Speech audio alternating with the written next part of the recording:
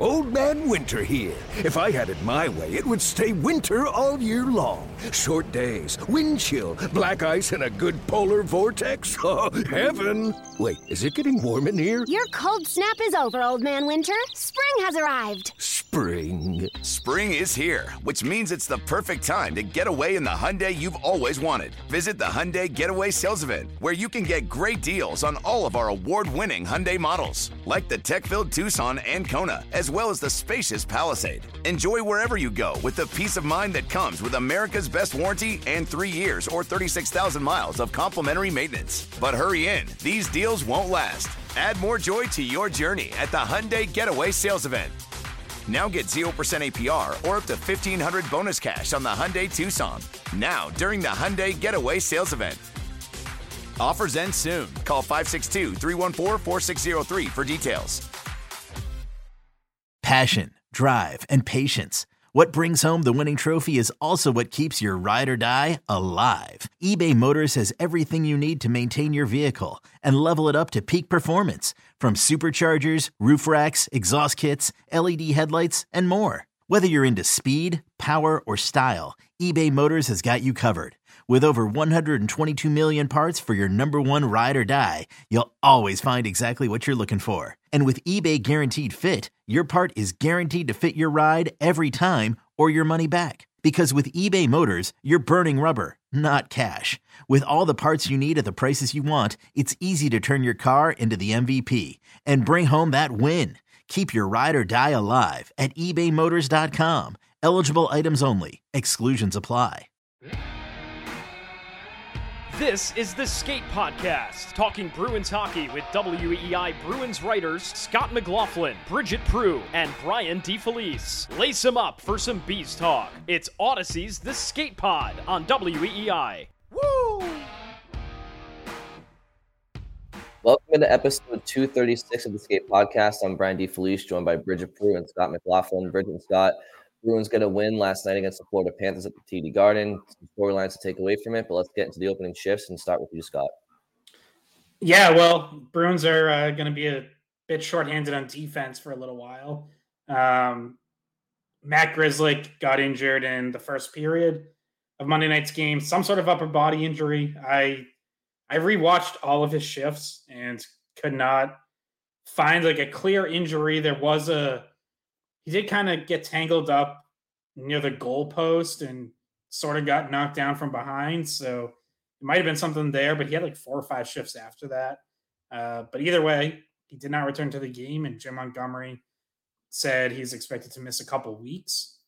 And then Charlie McAvoy later in the game hits Oliver Ekman-Larsson in the head, gets a 5-minute major and a match penalty, deserved in my opinion. Had a hearing with the Department of Player Safety on Tuesday. We are recording this around 5 p.m. Tuesday, and as of this very moment, no word on a potential suspension yet, but I think we all expect some sort of suspension.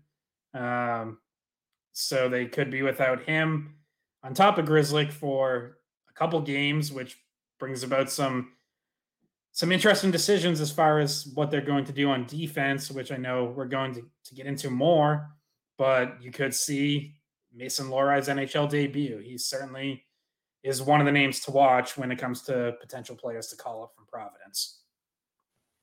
Yeah, for me, it's the story here is a 8-0-1 start to the regular season for the first month. Now that October is coming to a close here, a lot of turnover with the roster in the offseason. A lot of expectations for this team to fall off. And while they haven't played perfect hockey at all, even throughout this month of hockey, like defensively and in net, they've been great, but offensively and just chemistry-wise, it's been a little Jekyll and Hyde, but they've been getting the job done. So 8-0-1, first place in the Eastern Conference, first place in the Atlantic. They got 3-4 points cleared on the teams behind them, right behind them. So that's my takeaway through the first month. Now that we're heading into November here, just undefeated in the regulation, and Pavel Zacha being the guy to put the icing on the cake last night after a good month of hockey, but not a ton of production for him. Hopefully that's a sign of good things to come for him. And my opening shift is the big story of today, which is the fact that Jim Montgomery announced this morning that Matt Poitras will be remaining with the team.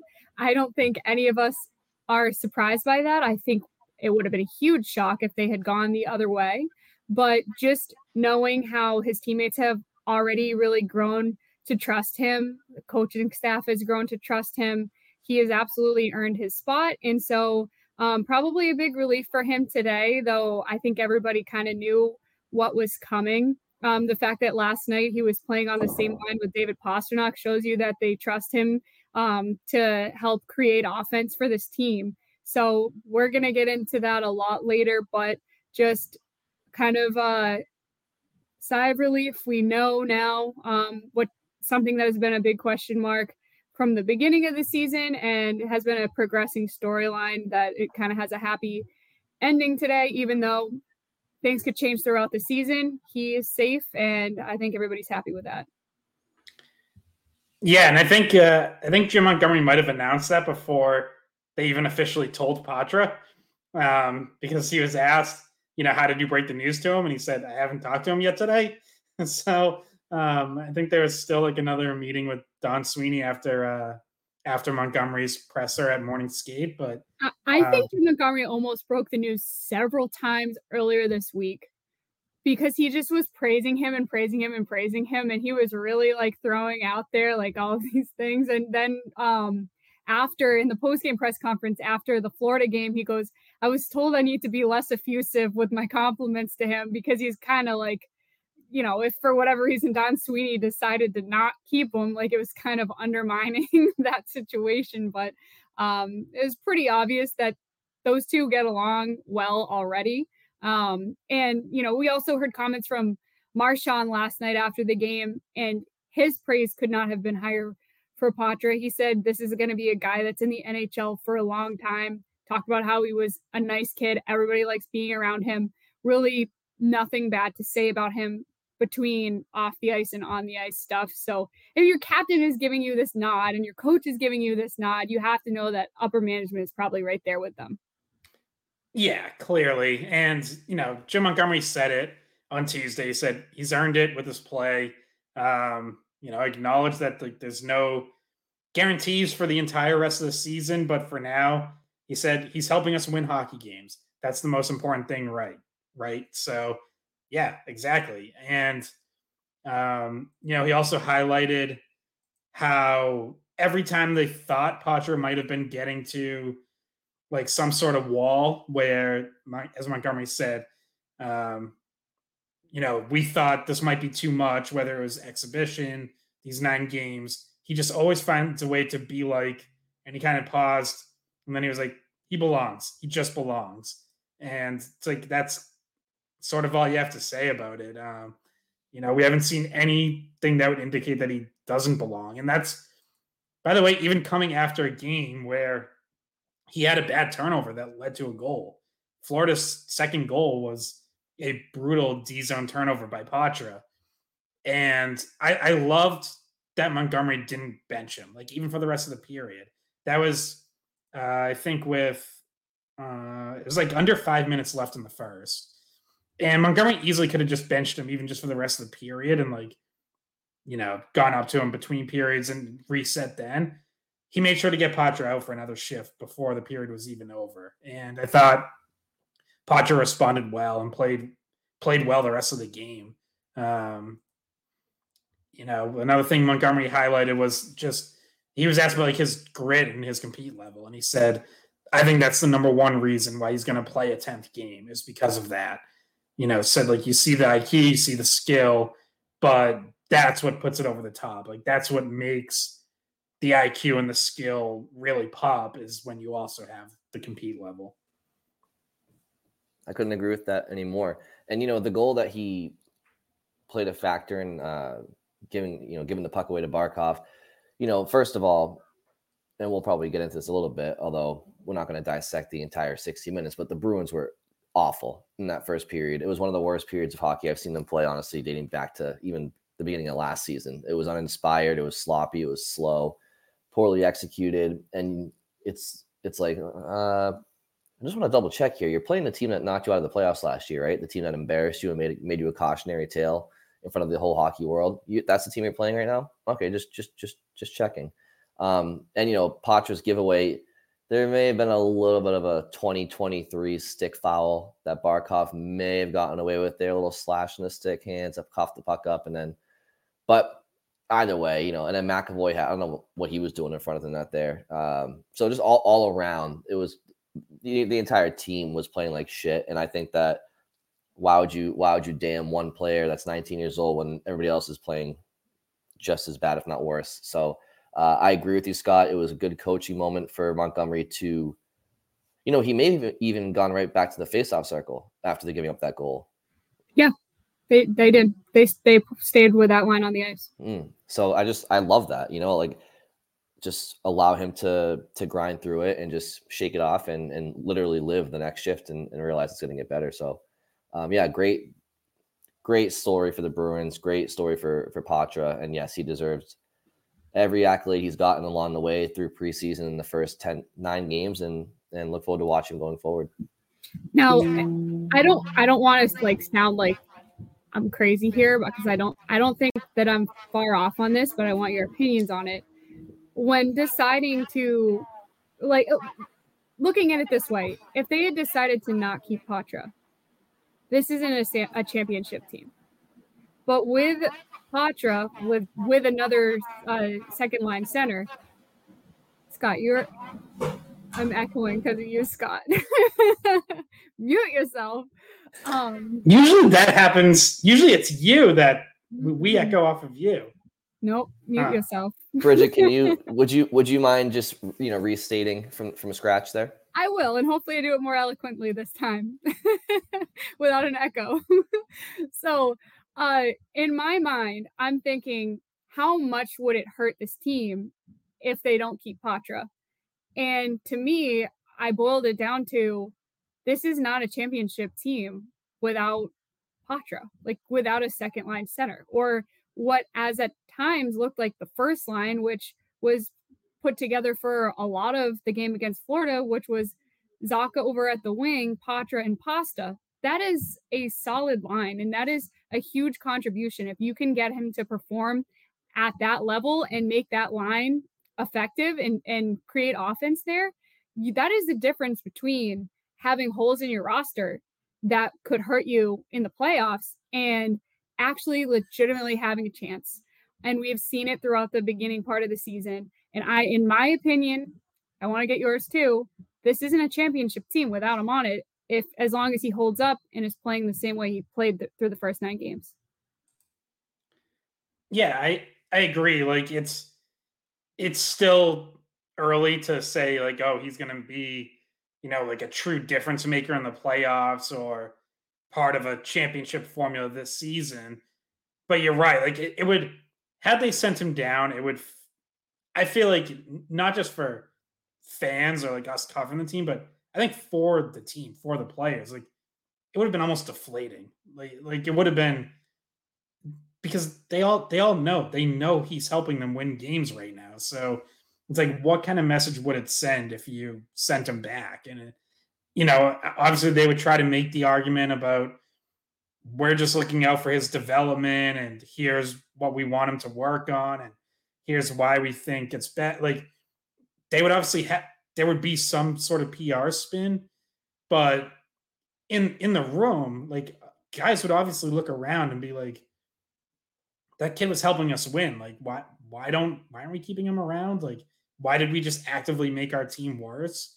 So yeah, there was, the more he kept building one good game on top of another, the less and less of a decision it became. And yeah, nothing was official until Montgomery announced it. But realistically, we knew a few games ago. I mean, I wrote it after the game in Anaheim that was the game that we're going to look back on as that's where he officially stuck in the NHL. And that was game 5, I believe. So I think it was pretty safe to say then that he was sticking. I guess maybe if he really struggled the 4 games after that, there might be a conversation to be had. But he didn't, so there really wasn't. Yeah, and if they sent him back, and I don't even want to speak this into existence or blame the Bruins for something that they clearly aren't doing, but it's like you'd be putting the quote unquote development of a player over the betterment of your hockey team at the pro level. It's like that's their job, is to make the team as good as possible, and he has been integral in the team's success so far this year, especially because, Bridget, you mentioned, like, look, is this Bruins team a championship team? Obviously, that remains to be seen. But championship teams, they can't be without certain positions adequately filled, right? Like, can there be a Stanley Cup championship team that has like a deficiency on like third line wing, or like maybe not the best like sixth defenseman? Sure, but like they make up for it elsewhere. Yeah, that happens, right? But you can't not have a number one and number two center, right? And Charlie Coyle, from an offensive production standpoint, his ceiling isn't that. Now you could look at their roster right now, and Coyle's got 6 points and Poitras got 5, but it's like, obviously, played out over 82. The ceiling is just not there long term. So, yeah. And like the narrative about the development thing, I've been pushing back on since preseason, that it would be helpful for him to go down in any way. Like, that's not helpful for his development. It actually would hurt his development, because you want to see how he handles and how he adapts to NHL speed, the size of NHL players, the intensity of the NHL. It would be bad for his development to go down. So like, there really would be no argument to be made there. And you want to know what? His ability to play as a top 2 center on this team has allowed more flexibility at wing, because the most recent shoe to drop was that Pavel Zacha now transitions back over to the left side. And now you have an option to keep what is like the check line from last year, just insert Poitras instead of Krejci, and that was an effective line. So you get that versatility where you don't have to force Zacha into a center role.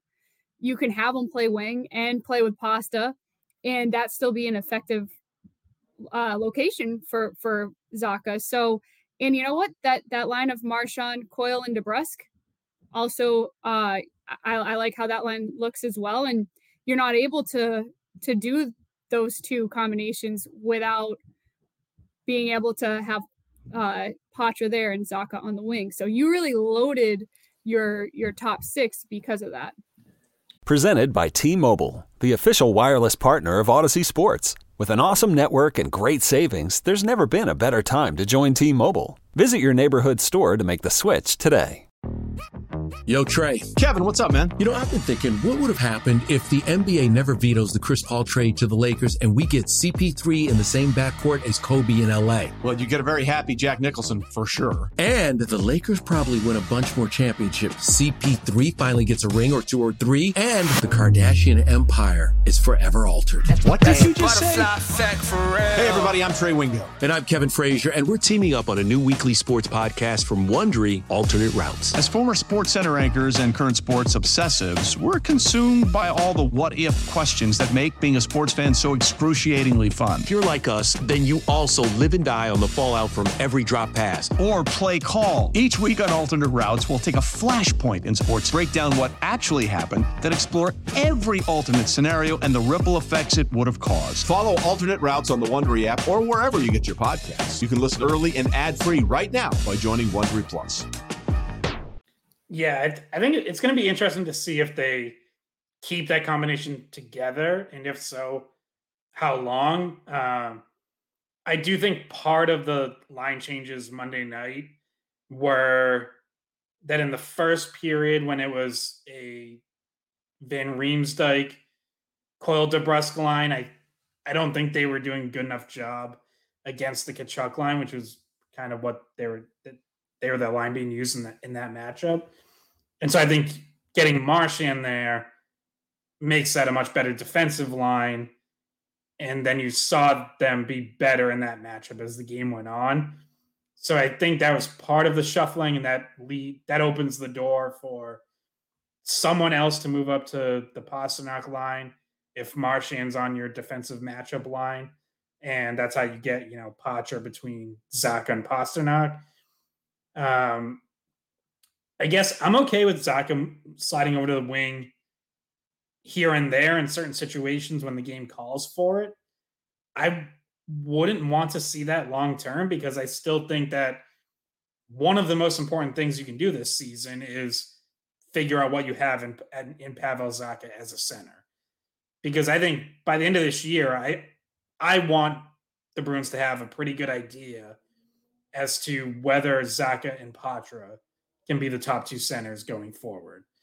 And obviously, that can't really happen if they're playing on the same line and Zacha's on the wing. So for, a period and a half or 2 periods during a game, certain situations, totally fine. Like no problem with it.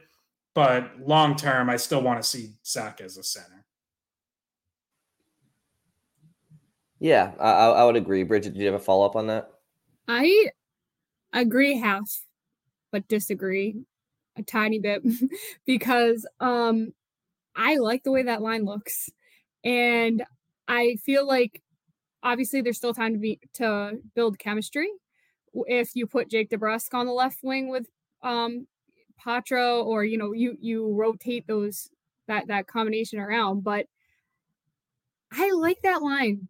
Like, if it gives you the best chance to win, why don't you stick with that until you have to go away from it? Like, that's my thought on it. I actually, when I saw him push Zacha to wing, I had been wondering whether or not that was going to happen for a few games, because it almost makes other things fall in line, I feel.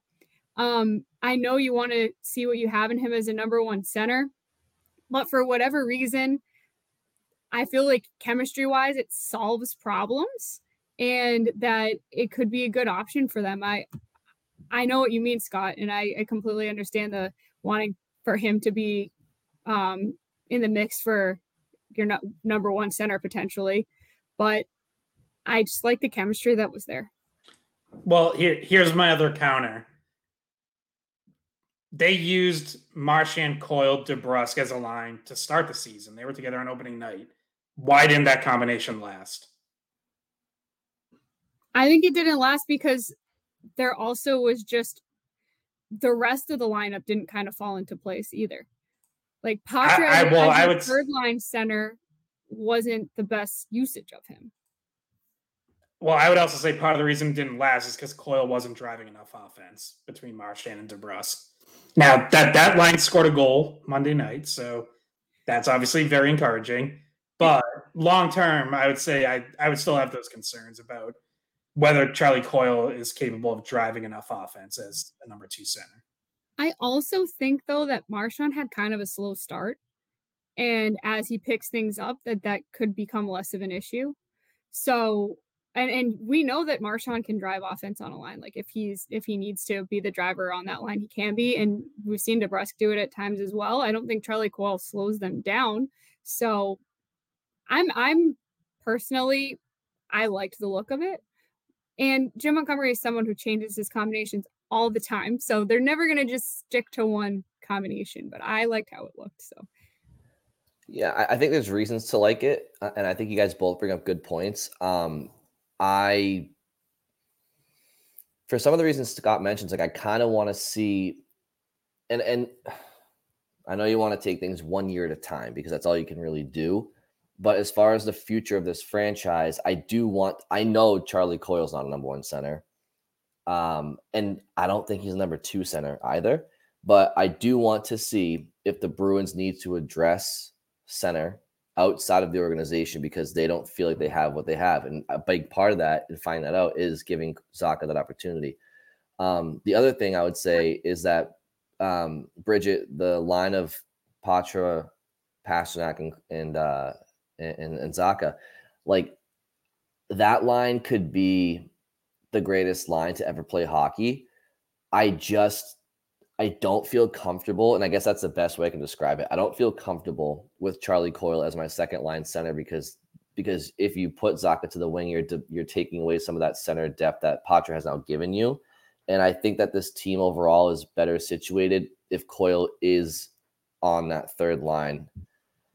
But I'm not saying I don't want to maybe see what you guys are talking about, what you're referencing for a little bit. And you can certainly play Zach on the wing here and there and bump Coyle up. I just think long-term, I think it helps the Bruins find out what they have at center. And I think short-term, I think it helps this offense be sorted where it needs to be, because now Charlie Coyle is a third-line center, which I think is where he should be on a really strong team. Another thing that makes me like Zach on the wing, though, is that it allows you to split some of your top players from not being on the same line, because they had been playing Marchand and Pastrnak on the same line. And then the way that they have the combinations, like we've just been describing, those two guys are on opposite lines. So you matchup wise, you might be able to take advantage of that a little bit. Who's your third line center in a situation where Zaka is on the wing and Coyle's number 2? Who's your third line center? Geeky? They had Geeky, and they had Frederick taking some of the faceoffs. They had Geeky there. Yeah, I don't know if I. But I also don't love that think either. that Geeky, but see, like, it kind of solved the problem that they had Geeky playing in the top 6, where he's probably more suited for a third line role. I don't know. I thought it solved that problem. We'll see. I want to see it more, honestly, just to see, like, if there's so much chemistry or offense that comes from it, does that override the need to have Zaka play a majority of the time at center? Like, if you kept him at wing for, say, like 60% of the time, and he's still centered a little bit, like still centered sometimes on different nights or at different points, I don't know. I think it's fun to talk about, and I think it's, like I said, there's nothing wrong with them trying it and see how things stick and look for different looks, look for different chemistry. I think in the scenario that you paint, I don't know if I'm sold on Coyle as a 2, and I don't know if I'm sold on Frederick / Geeky as a third line center. But if it's Zaka and then Poitras and then Coyle, I feel more comfortable with those guys in those positions to do what they need them to do. But I mean, I love the conversation. It's it's definitely fun to talk about. Yeah, and another thing I would say is, like, the idea of kind of loading up the top line, having Marchand and Pastrnak together. I don't hate having that, but you need to have a second line going, obviously. So a key part of that to me is how Poitras and DeBrusk develop chemistry. Like, I want to see them together more, because they're going to be, if your top line ends up being Marchand, Zaka, Pastrnak, which it had been for a couple games before this most recent change, then Poitras and DeBrusk have to be the two driving the second line. And then if they are, and if they find good chemistry and they're playing well together, then you can figure out who fits with them out of Van Riemsdyk, Geeky, Frederick. You can try different options. But those two are like the essential pieces of that line. So we've seen them together a little bit. I think there's been some encouraging signs, but obviously, like, we're only talking about a few games. So it's not, how they're going to look together in the long term over the course of an entire season remains to be seen. Because if they don't click and, that they're okay, but they're not really producing a ton, then yeah, you probably have to split up Marchand and Pastrnak and spread out that scoring. Yeah. And I feel like we haven't seen the chemistry develop with DeBrusk yet. And maybe that's because they haven't found the right other piece on that line to go next to them. I thought it was interesting because before the game, Montgomery was asked about kind of maybe throwing, I don't want to call Frederick an enforcer, because he's not an enforcer in like the traditional sense, but like somebody that can step up and kind of protect Poitras, because Poitras had been getting run a little bit the previous games. And he said he had been practicing with Frederick because they want to add a little bit of edge to that line and try to protect Poitras a little bit more. So we didn't see that combination. Scott, did they even play a single shift together as a line with, I think, what was the practice line? DeBrusk, Poitras, Frederick, or something like that? It was Frederick, Poitras, Geeky. And yeah, they started the game together, but obviously with just as poorly as the whole team played in the first period, they got split up along with the other two, top three lines. So, they worked together to start, but it didn't last very long. Yeah. I think you need Poitras as the playmaker and then like two wings that are finishers to be next to him. And I don't know if I'd call Frederic that, especially the reasoning to put him there. I know you don't want Poitras to get run, but like, I feel like in this sense, it doesn't necessarily like putting Frederic there doesn't necessarily stop that. It just, if it discourages it at all, it's not a lot. I mean, what it does is like it gives them someone who can at least respond. Like Poitras gets hit from behind, like he did in the neutral zone a couple games ago. Frederic's there to challenge whoever threw the hit. Like that, I think that's more the idea. Maybe it at least forces guys to think twice, but I mean, the thing, like I think Frederic can be a finisher. I think he has a pretty good shot. But the other part of this, and like I mentioned it a few games ago, this is one of my opening shifts. I just think Frederic and Coyle are so good together that like I don't like the idea of ever really splitting them up. It seems like they always do better together than apart on different lines. So, I think Poitras and Fred, like a DeBrusk Poitras Frederic line could work. Like that could be two finishers along the lines of what you're talking about. But I don't know. Frederic and Coyle works. Like I kind of just feel like they should be together on your third line, and maybe it ends up being JVR, Poitras, and DeBrusk. Like maybe. What if this popped into my head too? I don't know. I don't want to get too far into the weeds in this, but like JVR, Poitras, Pasta, that brings Pasta to a separate line as Marchand, and then you can keep Marchand, Zacha, DeBrusk.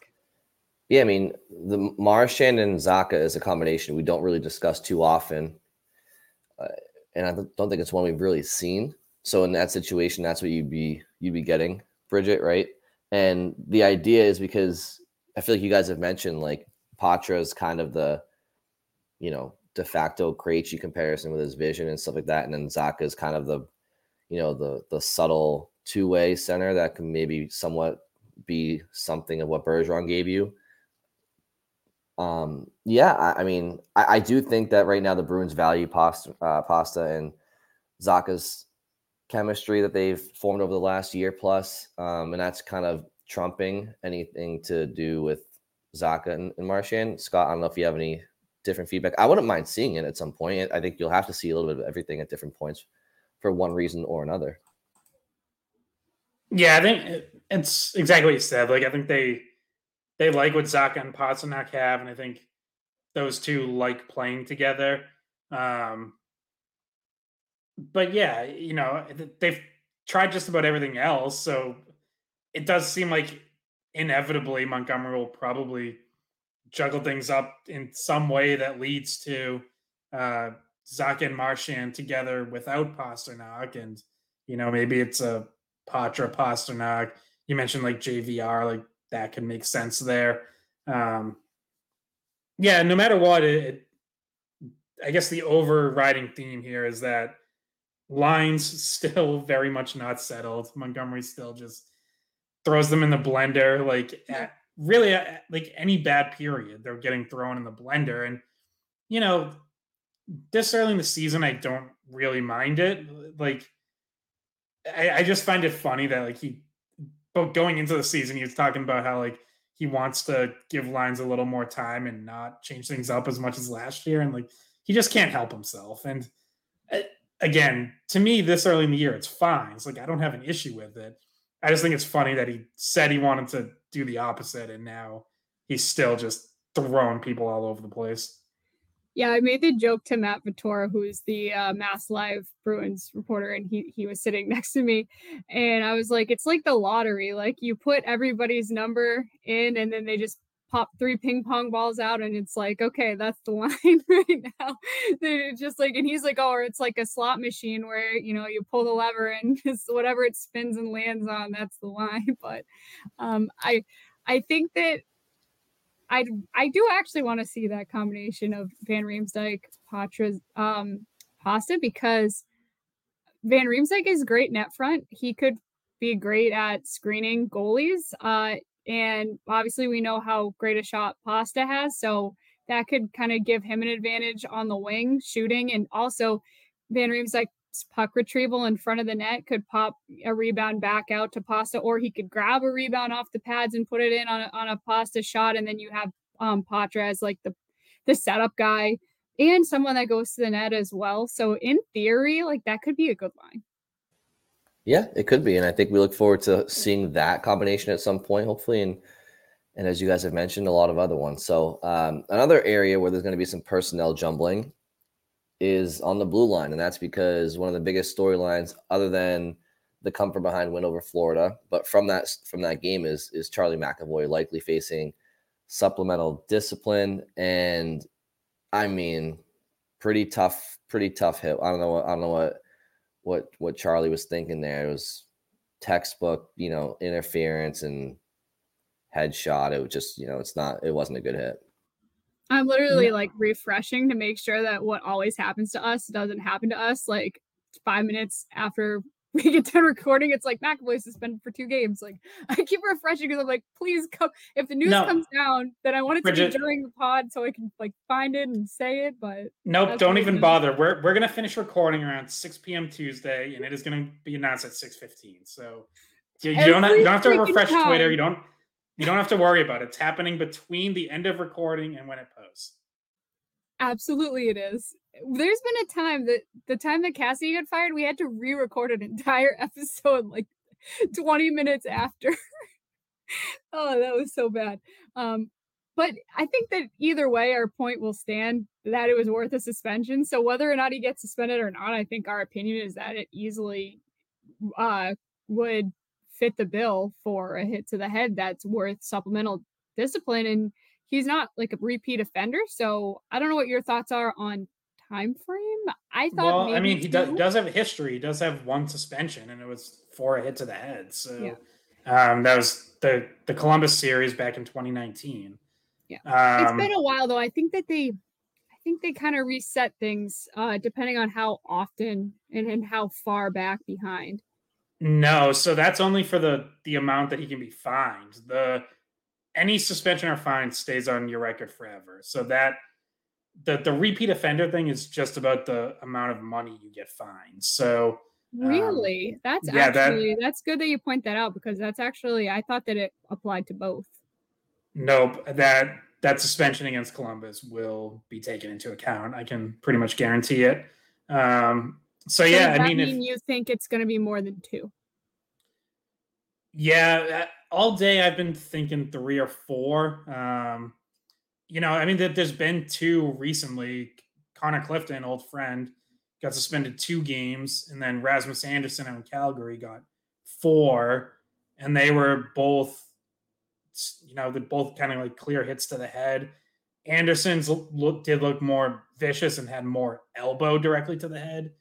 So I think that's why that was the longer of those 2.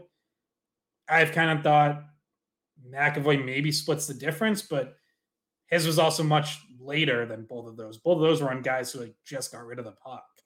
McAvoy's like Ekman Larson had gotten rid of the puck well before McAvoy got there. Like it was quite late. So that won't help him. So obviously, I probably don't need to get too much into the amount because as I said, it's going to come out as soon as we're done recording and we're going to know the amount. But yeah, so now it becomes, it's obviously the double whammy because Grzelcyk is going to miss a couple of weeks according to Montgomery. So you're now down what was your top pairing. They finish out the game with Lindholm, Carlo, Forbort, Shattenkirk.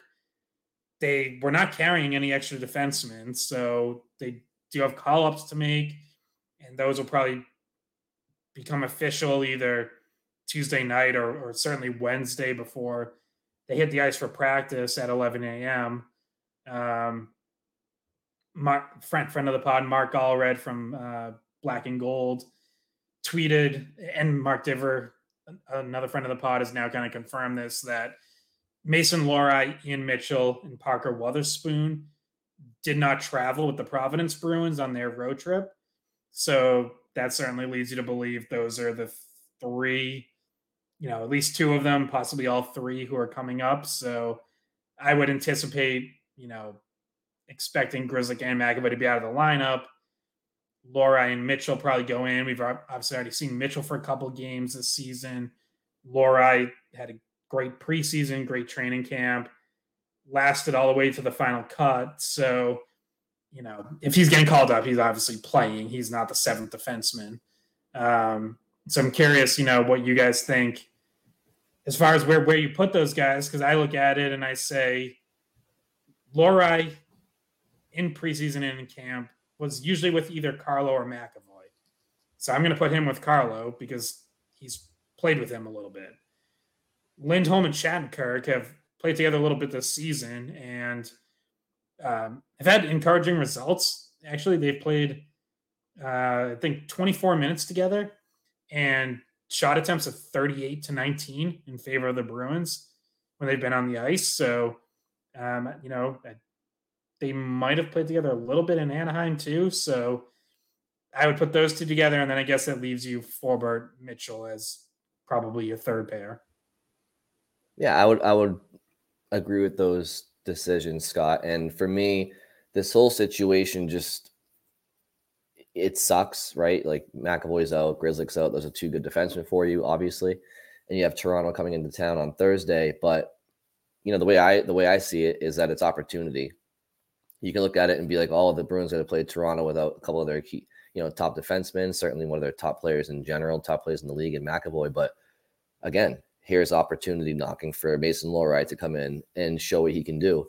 And I also think it's opportunity for Hampus Lindholm. Like I've said many times in the first month, I haven't loved his start. There are some analytics that will probably prove me wrong in that sense, but I look at some key numbers and just the eye test, and I don't think Lindholm has played up to snuff for what he can do. And okay, so McAvoy's out. Now you got to be that guy again, just like he was last year to start the season, and he was that guy. Is that what it takes to get him going? Maybe you turn the page on a new month. Maybe that gets him going too. But I see opportunity for Lohrei. I see opportunity for Hampus Lindholm to play big roles in what I would say would be the next 3 or 4 games that leaves without McAvoy. And look, if Grizzlick's out for multiple weeks and Lohrei steps in and plays really well, this could be that natural time where it's like if Lohrai's playing well and Grizzlick's healthy to come back in the lineup, does he automatically kick Lohrei back down to Providence just because Grizzlick's Grizzlick? I don't think that should be how it works. So if I'm Mason Lohrei and I'm Hampus Lindholm, I see a big opportunity in front of me right now. I'm just like with Scott,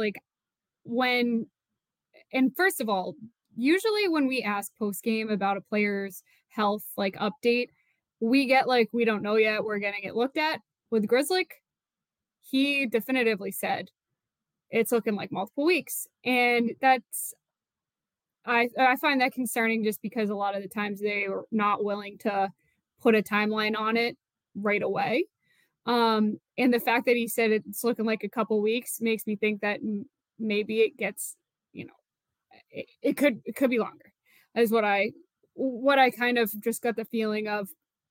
There's no reporting on exactly if he's going to end up on IR or what's going on with him at this point. But my original thought was that first call up would be Lohrei, and that Lohrei Carlo would be the obvious first place to start as a pairing for, rotating, assuming McAvoy is also out. And then if you bring in Ian Mitchell, you kind of just have to slot him in where it makes sense. And I do think it makes more sense next to Forbort. So I think Scott kind of nailed those pairings and what they might look like. I don't really, honestly, we saw him a little bit in preseason, but Witherspoon, I don't know what the idea would be there. But if you're holding all 3 of them out, that means you're thinking that you're going to need at least 2 of them probably, because otherwise, you probably only hold 2 back from their traveling. So I'd be excited to see Lohrei also. If he plays well, then that puts pressure on Forbert probably, and kind of jumps him ahead of Ian Mitchell, whereas we know Ian Mitchell started out with the Bruins but already has been waived. So it creates a different dynamic on defense there. Notable to mention, and maybe he's injured, maybe he's just been playing not great, but Zaboro not getting called up is there anything going on there? Is he just like he's not playing well and he's getting jumped in line by players? Yeah, I don't know that he's off to the best start in Providence, but part of it also might be that he has the biggest cap hit out of all of these guys, and that could be a factor, especially if they want to call up 3 guys, which they probably, maybe not necessarily for Thursday, but they probably want to for the road trip, because usually you like having at least one extra forward and one extra defenseman with you. That way, if something happens, you don't have to worry about flying someone out on short notice and all that stuff. If they're going to call up all 3, it probably requires Grzelcyk going on long-term IR, because McAvoy's cap hit stays on the books even while he's suspended. So, that doesn't, you still have to work around that. So that could be a factor here, is just that Zaboro has a little bit higher of a cap hit and those other guys are all under $1 million. But yeah, it's certainly, McAvoy did not do his team any favors and put them in a really tough situation in the game. Obviously, a tie game in the third period, and you just hand Florida a 5-minute power play. And we haven't really brought it up yet, but incredible job by Linus Ullmark and the 4 defensemen who were left to lead the way, killing that, and obviously a rotation of forwards doing their part as well. But now, you also put your team in a situation for a few games moving forward, and some tough matchups. Your Thursday's your first matchup against Toronto, which looks like the team that's probably going to be your biggest challenger when it comes to, potentially winning the division, getting the top seed there. Then you go on the road to Detroit, again, off to good. You just saw them last weekend. They're off to a good start. And then at Dallas, who looks like one of the best teams in the league. So, if McAvoy's missing potentially all 3 of those games, like that's, it's not that there's ever a great time for one of the 5 best defensemen in the league to get suspended, but this is especially not a very good stretch for it to happen. Yeah, and he had just scored like an incredible goal right before that, and then all of a sudden you see him finishing this check that was, it was pretty unnecessary, and getting ejected and putting the team in a really bad situation with only, I believe when he took it, there was like 8 or so minutes left, or maybe 10 minutes left. Anyway, it was in the third period, and you already down Grzelcyk at that point, so you're making your remaining fellow defenseman, kill off a 5-minute major and try to hold on, because at that point the game was tied at 2, and they do it. Like, that was a prime time for Florida to be able to score and take the lead, and then game probably doesn't go to overtime, or and Paul Zacha doesn't have a chance to score the overtime game winner. So it was such a tough position to be in. And I wanted to make this point before. I had written it in my notes even before McAvoy got ejected, and I just thought Brandon Carlo had probably his best game of the year. I thought he was in passing lanes and shooting lanes. He was reading everything very well, and he even made a save. He pulled a puck off the goal line and cleared it. He was great on the penalty kill. I think that he deserves a lot of credit in how they didn't break on defense with the adversity they were facing. Yeah, and he saw a lot of that Tkachuk line, and that's obviously a tough matchup that, again, in the first period, Florida won all the matchups. But yeah, as the game went on, Montgomery stuck with Carlo getting a lot of those shifts. Obviously, they had to keep rotating defensemen, so it wasn't as strict of a matchup game. But he held up well, and I thought he played physical at times. You saw him mixing it up a few times. One thing I've seen more of from Carlo this season that I really like is him throwing reverse hits when forecheckers are on his back. And like I remember, I feel like it was like a couple years ago, Bruce Cassidy said he wanted to see Carlo doing more of that, and it like never really seemed to happen, or would happen for a couple games and then disappear.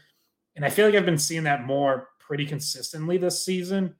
And I think that'd be a really good sign if that sticks around and becomes a regular part of his game, because, you know, we've talked like some of the injuries he suffered over the year. It's like we talk about how, yeah, some of them are freak hits that you can't really plan for or blame anyone for. But at the same time, it's like, can you be a little more prepared for contact? And this year, I feel like so far he has not just been prepared to take hits, but like actively, you know, initiating contact and bumping that forward off before he gets there. Hey, it's Kaylee Cuoco for Priceline. Ready to go to your happy place for a happy price? Well, why didn't you say so? Just download the Priceline app right now and save up to 60% on hotels. So whether it's Cousin Kevin's Kazoo Concert in Kansas City, go Kevin, or Becky's Bachelorette Bash in Bermuda, you never have to miss a trip ever again. So download the Priceline app today. Your savings are waiting. Go to your happy place for a happy price. Go to your happy price, Priceline. It's only a kick, a jump, a block. It's only a serve. It's only a tackle, a run. It's only for the fans. After all, it's only pressure. You got this. Adidas.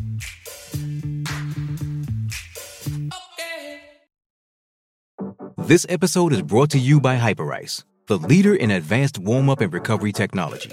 They have tons of innovative products, like Venom-heated wearables to help soothe sore back muscles, Normatec compression boots to speed up recovery and increase circulation, and Hypervolt massage guns to improve mobility. Loved by athletes like Naomi Osaka and Erling Haaland. Try them yourself. Get 10% off your order with the code MOVE at hyperice.com. So we're coming up against it, guys, about 10 minutes left or so. I want to finish off with just your thoughts on the Bruins after the first month of the year. What have the two of you learned about this team? Obviously, through 9 games, they're 8-0-1. They're atop the East, atop the Atlantic. They're second in the NHL behind Vegas, who's 9-0-1. The schedule has not been the toughest as far as opponents. The travel has been challenging. They had to go out west and play some different time zones and whatnot. Every team in the NHL is full of professional hockey players. So I don't buy into the whole like, oh, you played Chicago twice, so of course you're going to beat them. Chicago's going to get their wins this year. They could beat Colorado, and what are you going to, like they can beat anybody on any given day. It's just a matter of frequency. But I personally, and Bridget, you mentioned it a couple of weeks ago, maybe not a few weeks ago, but a few episodes ago, November's schedule is a lot more challenging. You played Toronto. It starts with Toronto. Scott, you mentioned it. You got Detroit again. You got Dallas. You have the Islanders, who are stingy. You got Montreal a couple times that are playing well right now. You got Florida again. You got Tampa. You got the Rangers, right? So I think we'll probably learn more about how this team can play against, the better competition in the league this coming month. That said, what have you learned about this team through the first month of the season? And maybe I just kind of spoiled it a little bit, but what do you look forward to watching and learning about them as we enter November? Well, I think one of the big things I've learned is just that there is not a hangover from last year on either front. Like they didn't come into the year like so down on themselves because of the collapse that they get off to a slow start or they look unmotivated or what. Like obviously there's so many ways that last spring could negatively impact a team, not just through the summer, but like into the next season. And I really feel like we're not seeing that. Like I think we're seeing a team with the right mindset that is really very business-like. Like they're not dwelling on it. And, obviously like it's come up the most the last couple of days because Florida was on the schedule. So these guys were all asked about it before the game. They were asked about it after the game. Does it mean anything extra? All that stuff. And I thought everyone answered. Oddly enough, like the person who probably made the most of it was Jim Montgomery and it was only one quick comment. It's not like he went on and on, but he said, it's more than 1 out of 82. I didn't really think the rest of the Bruins kind of fed into that at all. Like I think they just had like a professional approach to it of like, yeah, we know they ended our season, but there's nothing we can do about it. Like we can't change it. All we can do is just go play a regular season game. And I also think sort of the flip side is like, they're not overconfident because they've gone off to a slow start. Like I think I never really thought that was there last year either, but maybe just kind of by human nature, it creeps in a little. And I think, I don't think it's there now. Like, I don't think they're getting like, 6-0, like we're a great team or whatever. Like they weren't getting too far ahead of themselves. So I guess that's sort of the big takeaway for me is they seem to have a very good mindset and just mental approach to this season. And I think it's part of why they're off to a good start and part of why I expect them to continue to play good hockey, even though I don't think they're going to continue getting points at a 900 clip or whatever it is. No, probably not. But to the fact that you referenced after the game, Allmark saying when asked about does it mean anything more that the win comes against Florida, he said, I don't hold grudges. And then Marchand said, I do hold grudges, but I put this one behind me. So that was kind of a quick, funny answer by him. I laughed. He's like, I do hold grudges, which we all kind of knew already, but that they weren't looking at it any differently than any other team against Florida. I would say my thoughts on your question, Brian, is that this first month of the season has been something that they can stand on in terms of building confidence, building chemistry. You're starting to see that stuff come to the forefront. It's some questions have been answered, so there's a little bit more certainty with what this lineup could look like and how things might work, especially from before the season started. So remember where we were back before the preseason started. We didn't know exactly how the Bergeron and Krejci holes were going to get filled in this lineup. We didn't know what the fourth line was going to look like. We didn't know if Milan Lucic was, still at the right NHL speed. We had a lot of questions. We knew the goaltending and the defense were going to be good, but the rest of the lineup, how it shook out, we had a lot of questions remaining, including like, how's Geeky? Is Van Riemsdyk a little bit past his prime? And we've seen that for the better, those questions have all come back in a positive way for the Bruins. So I think there's just a good base to build off of the rest of the way. And they're not going to win at this pace, but you can at least point back to a time where, guys, we can do this. Like, we've already done it. So there's that.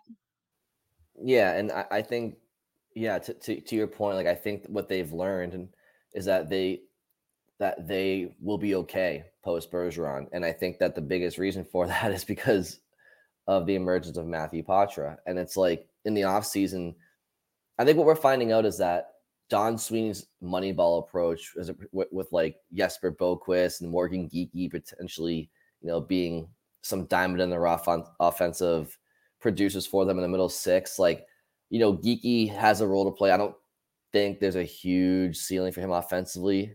I mean, maybe like 20, 30, I don't know. Like, but Boquist is down in Providence. So we were kind of to your point, like before preseason, we were kind of thinking to ourselves, maybe Geeky can be this diamond in the rough. Like he had like a really impressive, like point total per 60 or something like that last year or something like that. And Boquist, we were like, oh, he's quick. Maybe he could be a reclamation project. And like Zacha has been in Boston. I think what we're learning is like, Boquist is in Providence and Geeky is like, he's just a guy. But thank God for Matthew Poitras's existence, because we've kind of like not really had to focus on those free agents that they brought in. He's been a breath of fresh air and I don't know, a franchise saver is strong, but he's definitely his emergence has allowed the Bruins to remain where they want to be from a competitive standpoint. We could look back on this in a few years and that sentence you just said could be completely correct. Like he could be, like, if you're able to extend him and he turns out to be, the next guy, the next center that's here for a long time, that's homegrown, like Bergeron or Krejci, that really could be a sentence that's proven correct. We saw what? Do you think Poitras already jumped to the front of the line for the cup handoff from Marchand? Or I don't think so. No. I don't know about that, but I can tell you, this might be the only time that I can remember where I think we might know in October who the Bruins, who NESN's 7th player award could be. Like it might be over before it started. True. Yeah, it's gonna be hard for anyone if he sticks around all year and plays well. It's going to be extremely difficult for anyone to top him. Yeah, and they don't give cars anymore, do they? Because I feel like he probably needs a car, so maybe they'll bring that back for him. Like he's out here in Boston. I don't know if he's got a car yet. Like he can probably. How about apartments? Do they give apartments for the 7th player award? Just maybe a house. I don't know. At least a car, right? Just give him a little something. Not that driving in the city is fun at all. I actually hate it more than pretty much anything else. But we learned what he can do. We learned that Johnny Beecher was ready to play a 4th line center role. We had asked, where does Jesper Boquist factor into the lineup? The answer was not at all as of right now.